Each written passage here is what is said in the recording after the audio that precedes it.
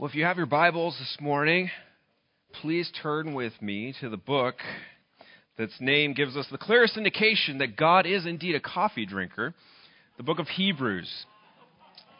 Hebrews chapter 10, and we're going to be in verse 19 this morning. Would you turn there with me? Would you stand as we read from God's Word this morning? It's Hebrews chapter 10, starting at verse 19. Therefore, brothers, since we have confidence to enter the holy places by the blood of Jesus, by the new and living way that he opened for us through the curtain, that is, through his flesh, and since we have a great high priest over the house of God, let us draw near with a true heart, in full assurance of faith, with our hearts sprinkled clean from an evil conscience and our bodies washed with pure water. Let us hold fast the confession of our hope without wavering, for he who promised is faithful. And let us consider how to stir one another up to love and good works, not neglecting to meet together, as is the habit of some, but encouraging one another, and all the more as you see the day drawing near. May God bless the reading of his word. You may be seated. Being in junior high is a magical time of life.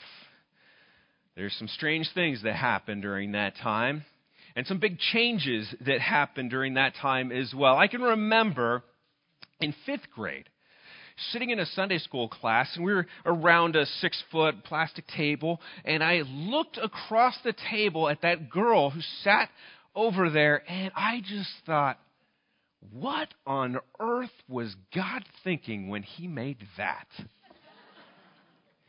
And I have a feeling she probably looked back and thought the same thing about me when she saw something like this. That's me.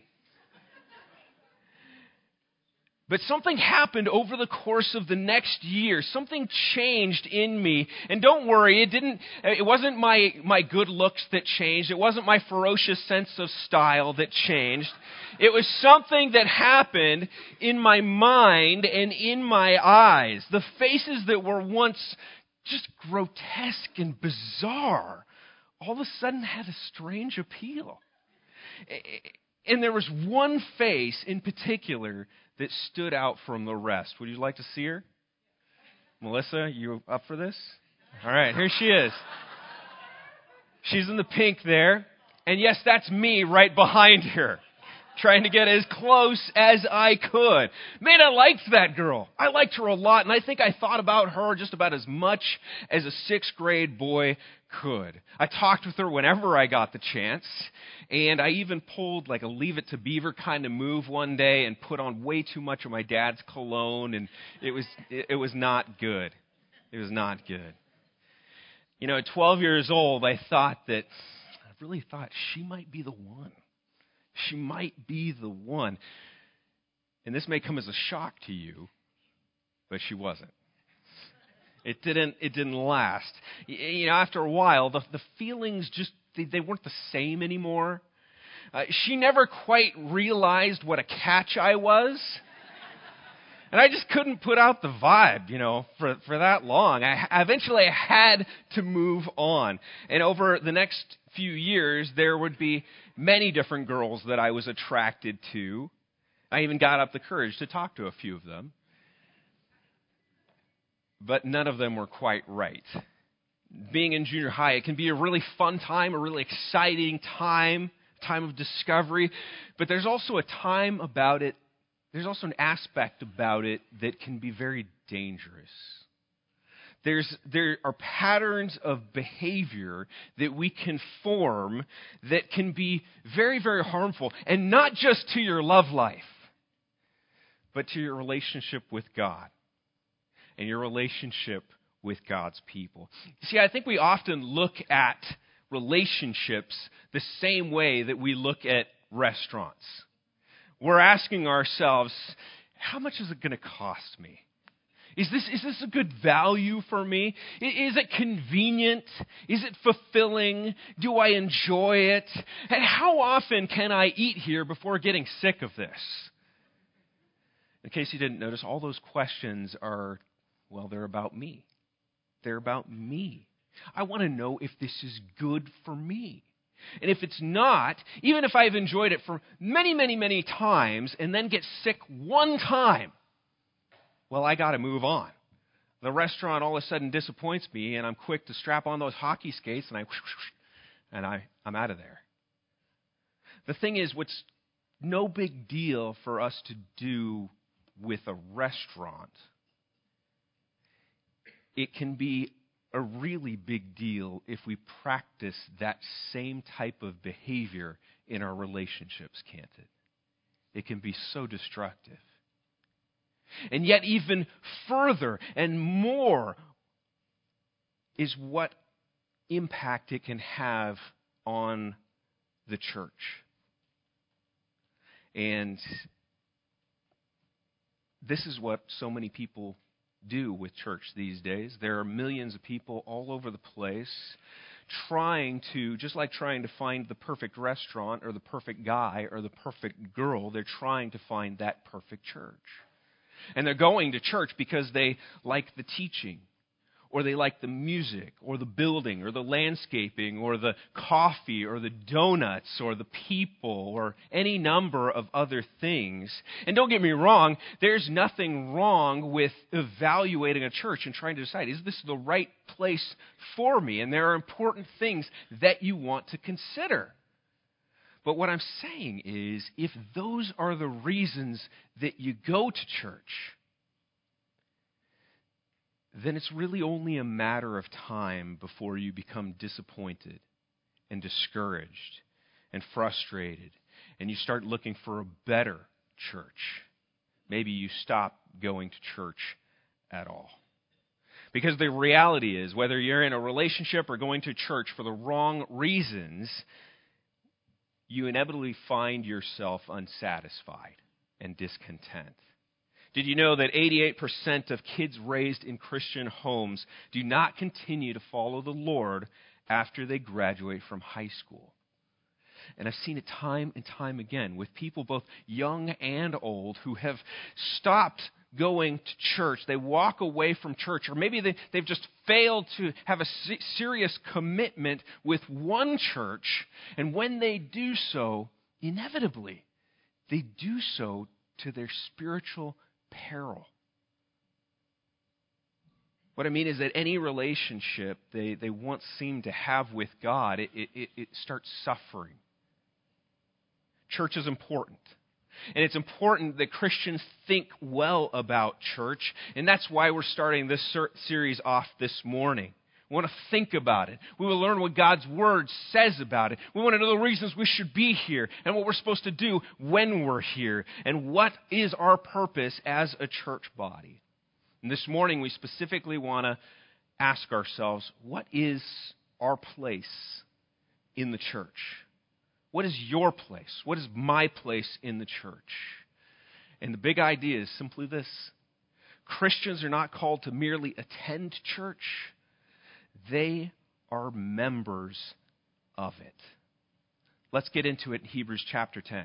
In Hebrews 10, we're given a picture of how God intended life in the church to be, what it should look like, what's its purpose. And it's directly connected to what a Christian is. So what is a Christian? We learned in our study of Ephesians a few months ago, and we see it here in Hebrews also, that a Christian is someone who has had their relationship with God restored. The Bible calls that reconciliation. Ephesians 2:16 tells us that Christ reconciled us to God through the cross. In Ephesians 2:4 we read, "But God, being rich in mercy, because of the great love with which He loved us, even when we were dead in our trespasses, made us alive together with Christ. By grace you have been saved." A Christian is someone who's had their eyes open to the reality that as much as they would like to look at a mirror and see themselves and say, "I'm okay. I'm morally good. I have everything I need to even become better than I am, or at least I'm good enough or have what it takes to become good enough." Even though they look in the mirror and they would love to say those things, they realize they just aren't. They aren't good enough. As hard as they've tried, as desperately as they've desired, they just can't measure up to God's perfect standard. A Christian is someone who has come to the end of those roads called self-righteousness and self-help and self-reliance. And they realize that they just fall short. They can never measure up. They look at life and see that they've rebelled against God, that they've gone and they've worshipped and loved other things than God. Things like a career, things like a family, things like a good reputation, maybe the good favor of some other god, of some other religion, or even doing any number of good things, given to charity or going out and volunteering. A Christian is a person who's looked at all those things and they said, those things are just idols. They're things that I've looked to for hope. Things that I thought was going to bring some type of meaning and maybe even some type of salvation, but instead they just end up pointing me to the sad fact that I'm not the person that I should be. And not only that, none of them brought satisfaction. Actually, a Christian is a person who's realized that instead of saving and trusting in all those things, that just brought God's judgment.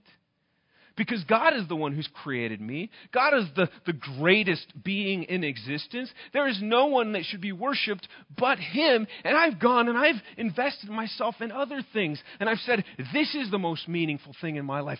That just points to me and brings condemnation on me. A Christian knows that they're dead in their trespasses and sins. Without God, without hope in the world. If someone asked a Christian, why should God let you into heaven? They should say, He shouldn't. He shouldn't let me in. I don't deserve to be there.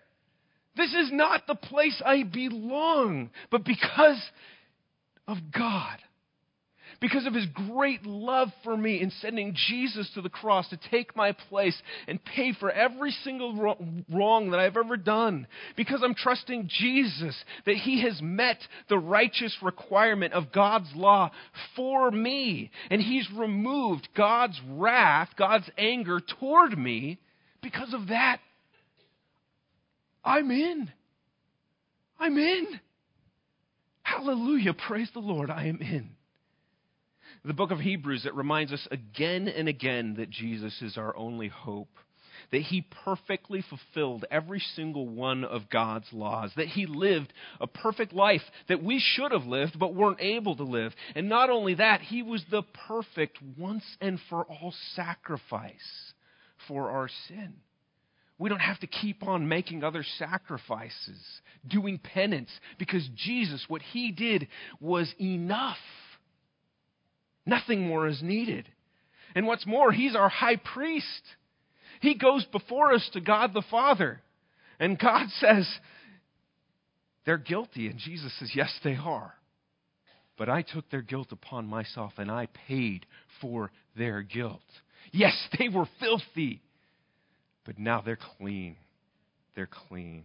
So the writer of Hebrews, he can confidently say, therefore, brothers, since we have confidence to enter the holy places. You have confidence to enter the holy places. Why? Because the blood of Jesus, it says.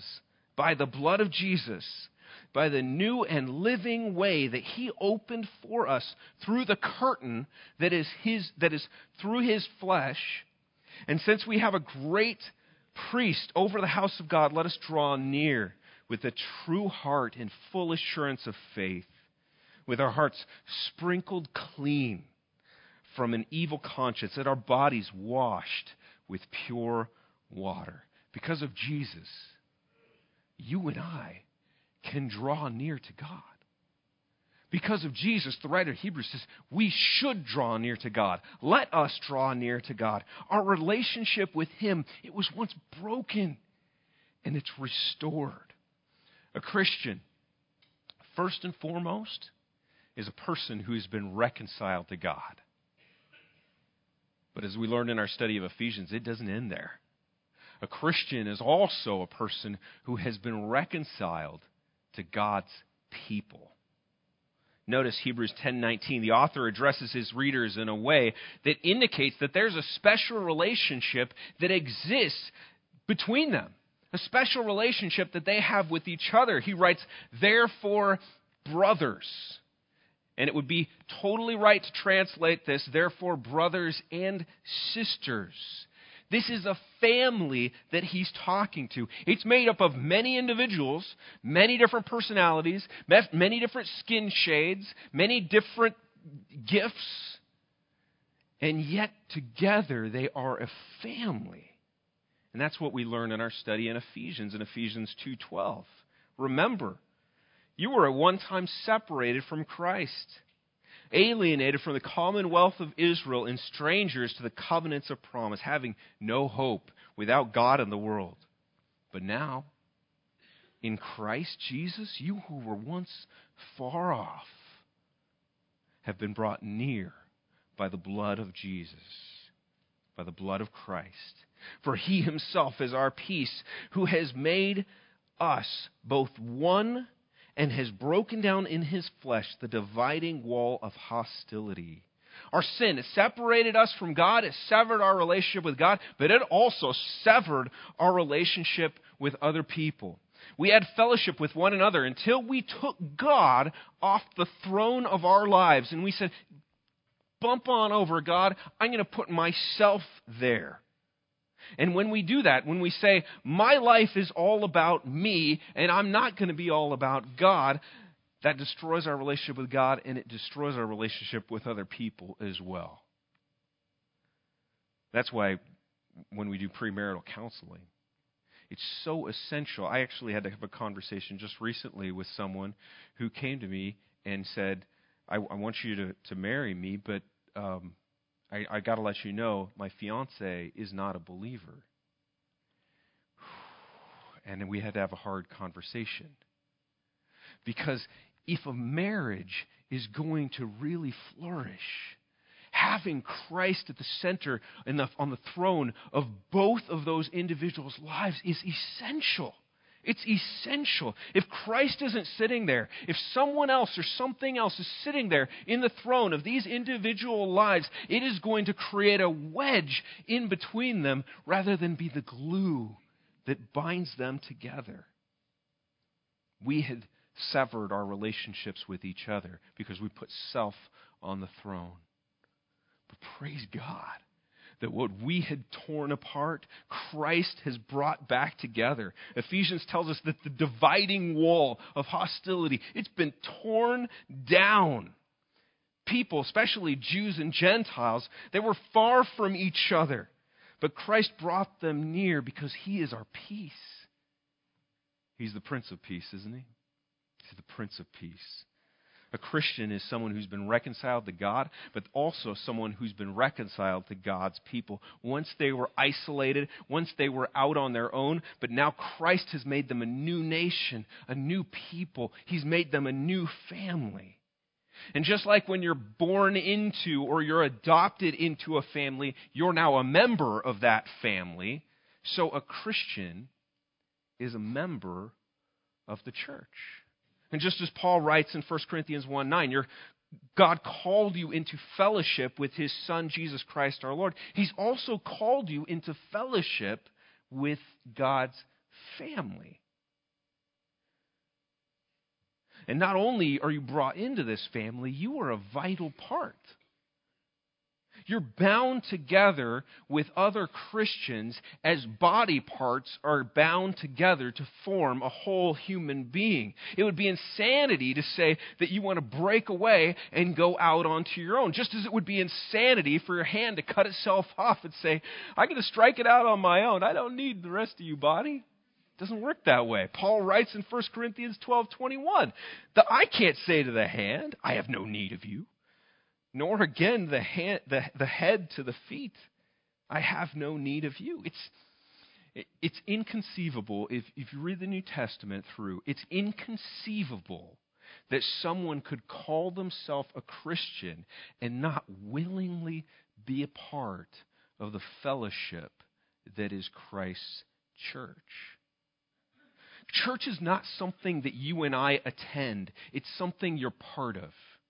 It's not a place. It's not a club. It's a people. It's a family that you've become a member of as you trusted in Christ. Now, some would say, yeah, I get that. I get that. I understand that being a Christian makes me a part of God's family, His people, His universal church. That is all Christians everywhere. Yeah, I'm now part of this big, special group. And one day, we're all going to be in heaven together. We're all going to be worshiping God. And it's all going to be hunky-dory. It's going to be wonderful. I get that. But show me in the Bible where it says I have to be a member of a local church. The Bible never mentions church membership. Does it? And it's true. The Bible doesn't mention membership in the context of the church. But remember, like we noted a couple weeks ago, the Bible also doesn't mention the word Trinity. That doesn't mean that it's not implicit. Let's look back at our passage in Hebrews. There's something we can gain here. As we read earlier in Hebrews 10:22, it said, "Let us draw near with a true heart in full assurance of faith, with our hearts sprinkled clean from an evil conscience, and our bodies washed with pure water." Because of Christ, because of what He has done, we can draw near to God with confidence. That is incredible.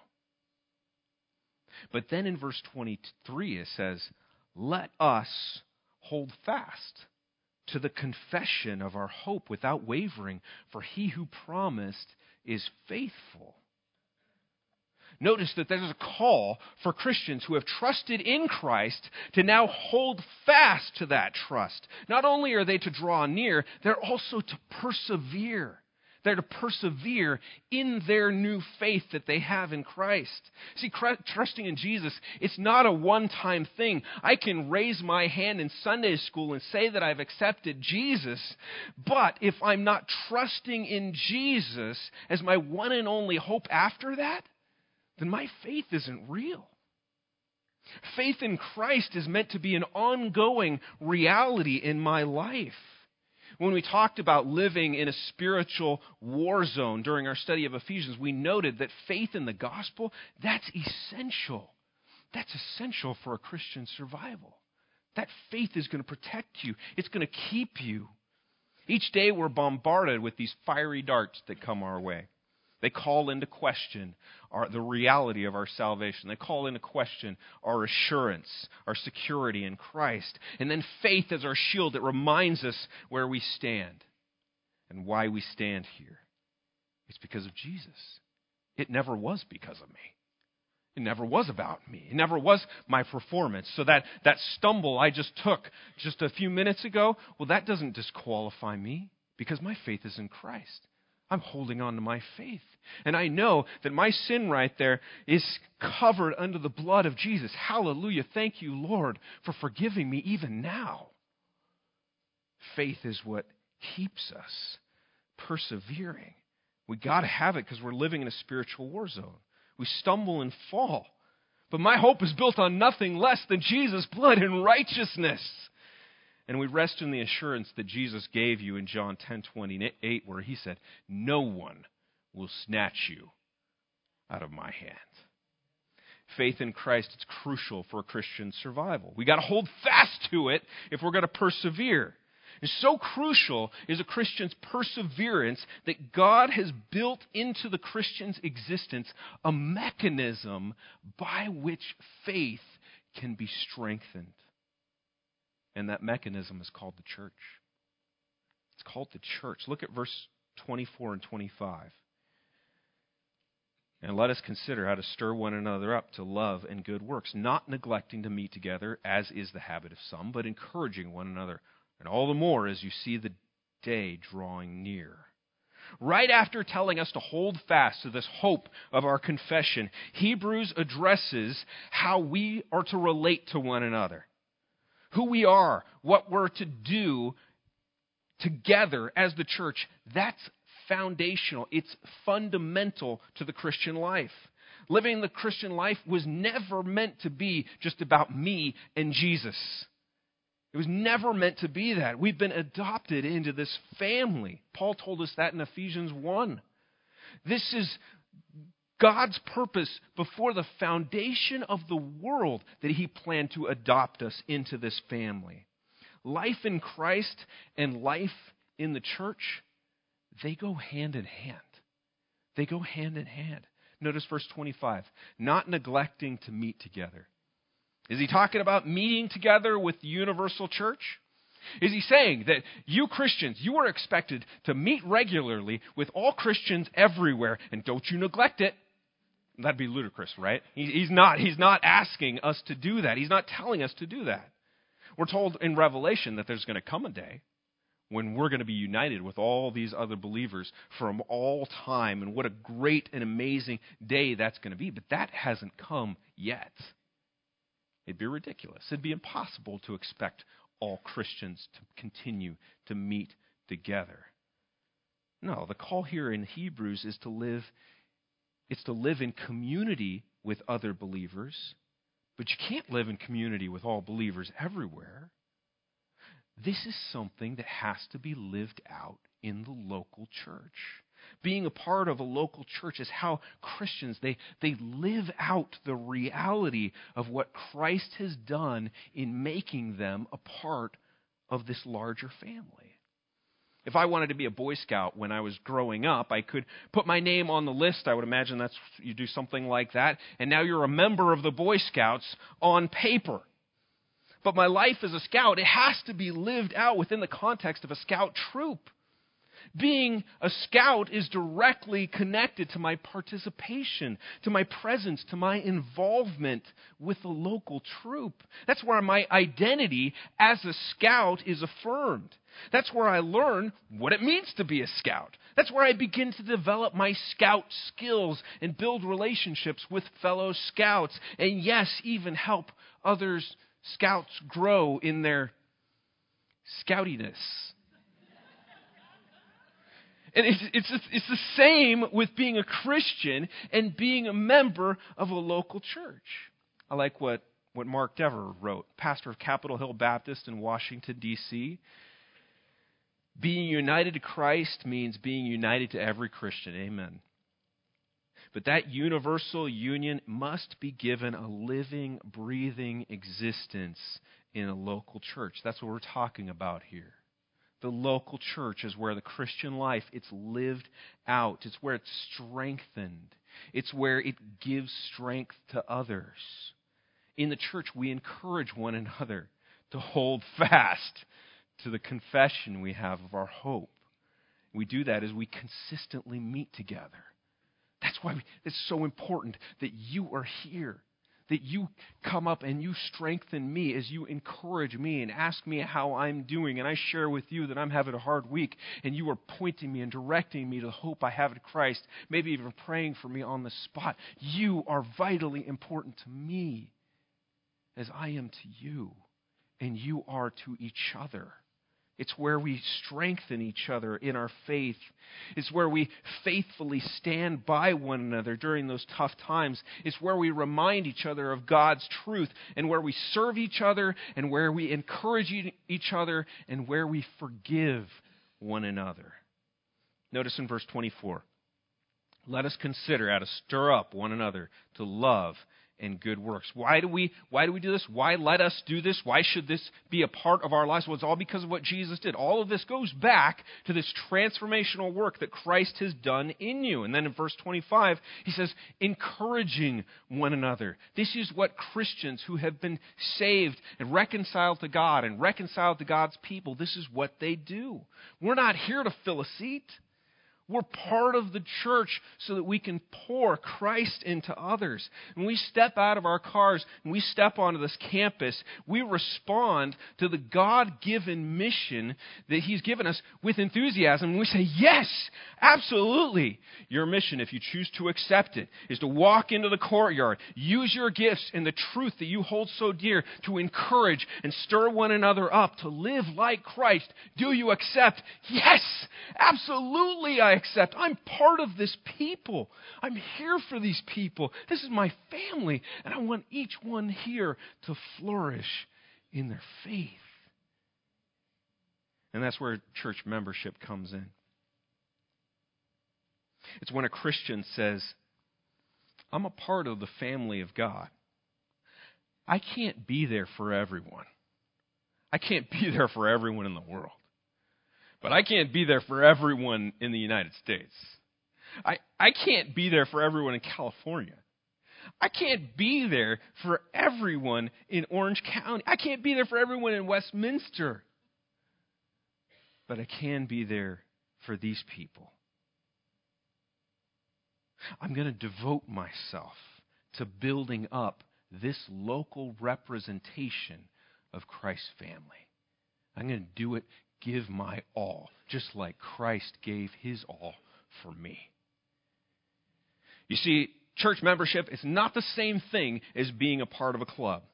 We don't come here so that we can get our name written on the book, signed on the dotted line. You are now a member. No, we're here because our names are written in the book. They are written in the book. When we trusted in Jesus, he wrote our name in the Lamb's book of life. We were immediately united to him. And at the same time, we were united to his people. Our place here in the local church, that doesn't make us Christians. But it's one of the evidences. It's one of the evidences that shows that we are Christians. Because if I say I love Christ, then I got to love the thing that he loves. And that is his people, the church. If we love Jesus, we're called to love his people. We join the local church that we might commit ourselves to Christ's community, to his family.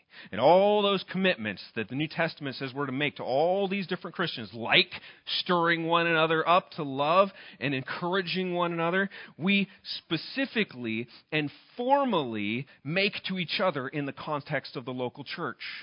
We don't just show up and we don't just attend here. We say, no. This is the place where I'm going to be. You can count on me. Sister, brother, I am here for you. We are a family and I'm going to stick it out. We are going to be here and we are going to become more Christ-like together, even if it kills us. And sometimes it feels like it might. That's what membership in the church is all about. And some might say, well, I'm still not interested. I don't want to be a member. And to that, I would just respond, why not? Why not? If you're in Christ and you're saying you want to be obedient to his commands, then why wouldn't you want to officially step up and say, I'm going to live out this Christian life with these people. I'm here for them. I'm going to be Christ to them. Christ was there for me. In that book, What is a Healthy Church? Mark Dever compares membership in the local church to the way that we're called to live out Christ's righteousness in our lives. So when we put our trust in Christ, we're justified, right? We're declared righteous before God. That's a new status that we have. We are washed clean, we are forgiven, we are righteous before him. All our sins are washed away. And at the same time, we're called to actually live out that righteousness in our lives, right? We live it out as we say no to ungodliness and we say yes to holiness. If someone calls themselves a Christian and yet refuses to live in a way that pleases God, if they don't have any desire to live a holy life, then we would probably wonder to ourselves whether or not that person is really, truly a Christian. Brother, you're telling me that you trust in Jesus, but this life of yours, it is not matching up. Something's not right here. And in the same way, when we trust in Jesus, we're made part of this universal church, this universal family, members of the family of God. At the same time, it's clear in Scripture that we're to be committed to a local group of Christians, the church. What's wrong if we don't want to do that? Dever writes, committing to a local body is the natural outcome. It confirms what Christ has done. If you have no interest in actually committing yourself to an actual group of gospel-believing, Bible-teaching Christians, this is tough, but he says you might question whether you belong to the body of Christ at all. And he goes on to write, as we gather to worship God and exercise love and good deeds towards one another, we demonstrate in real life, you might say, the fact that God has reconciled us to himself and to one another. And someone still might say, well, I don't want to get too committed, because if I get too committed, and Melissa and I have known these people who they're resisting going the step of actually getting married. I don't want to get too committed because I've seen what happens when you get too committed, and then you're going to hurt each other, and then you're just going to break apart, it's going to explode, it's going to be all messy. I don't want to get too committed to the church because I might get hurt. That is absolutely true. Absolutely true. Churches are places where people get hurt because churches are filled with sinful people that God is in the process of transforming and making more Christ-like. As we're transformed, we're rubbing against one another. Sometimes we're bumping heads. There are times when it's not easy and times when it can even be very painful to be in a church. But what a testimony. What a testimony to the work that Christ has done inside of us. When we like Christ, we continue to stand by and put up with each other. When we forgive each other over and over and over again. When we even dare to go so far as to love these reforming sinners. It's evidence that God has done a work inside of us. There is Christ-likeness, at least the seeds of it there, that is allowing me to persevere in my faith and to persevere as a member of this body. When Christians stay committed to each other as church members, even during those difficult seasons, they show each other and they show a watching world what Christ has done inside of them, and it is spectacular. It's spectacular. Christians are not called to merely attend church. They're members of it. This is what we've been born into. We're not here asking what's in it for me. We're here because this is the family that we've been adopted into. This is who I now belong to. And not only have I been reconciled to God, but I've been reconciled to God's people. And we live out that reality as we commit ourselves to other believers who are gathered together in this local church. And there we help one another to hold fast to the confession of faith that we have made. In the context of the local church, we build each other up in our faith. We encourage each other on. We pray for one another. We speak truth into one another. There are times when we have to come up to each other and put a hand on a shoulder and say, I think you need to think about the direction you're going because this does not seem to be in line with Christ-likeness. It's here that we proclaim the gospel as we actively live out Christ's forgiveness toward each other. What a beautiful thing it is, the local church. The Christian life, it's life in the church. That's what it is. As we celebrate that life that Christ has given us, we're now going to take communion.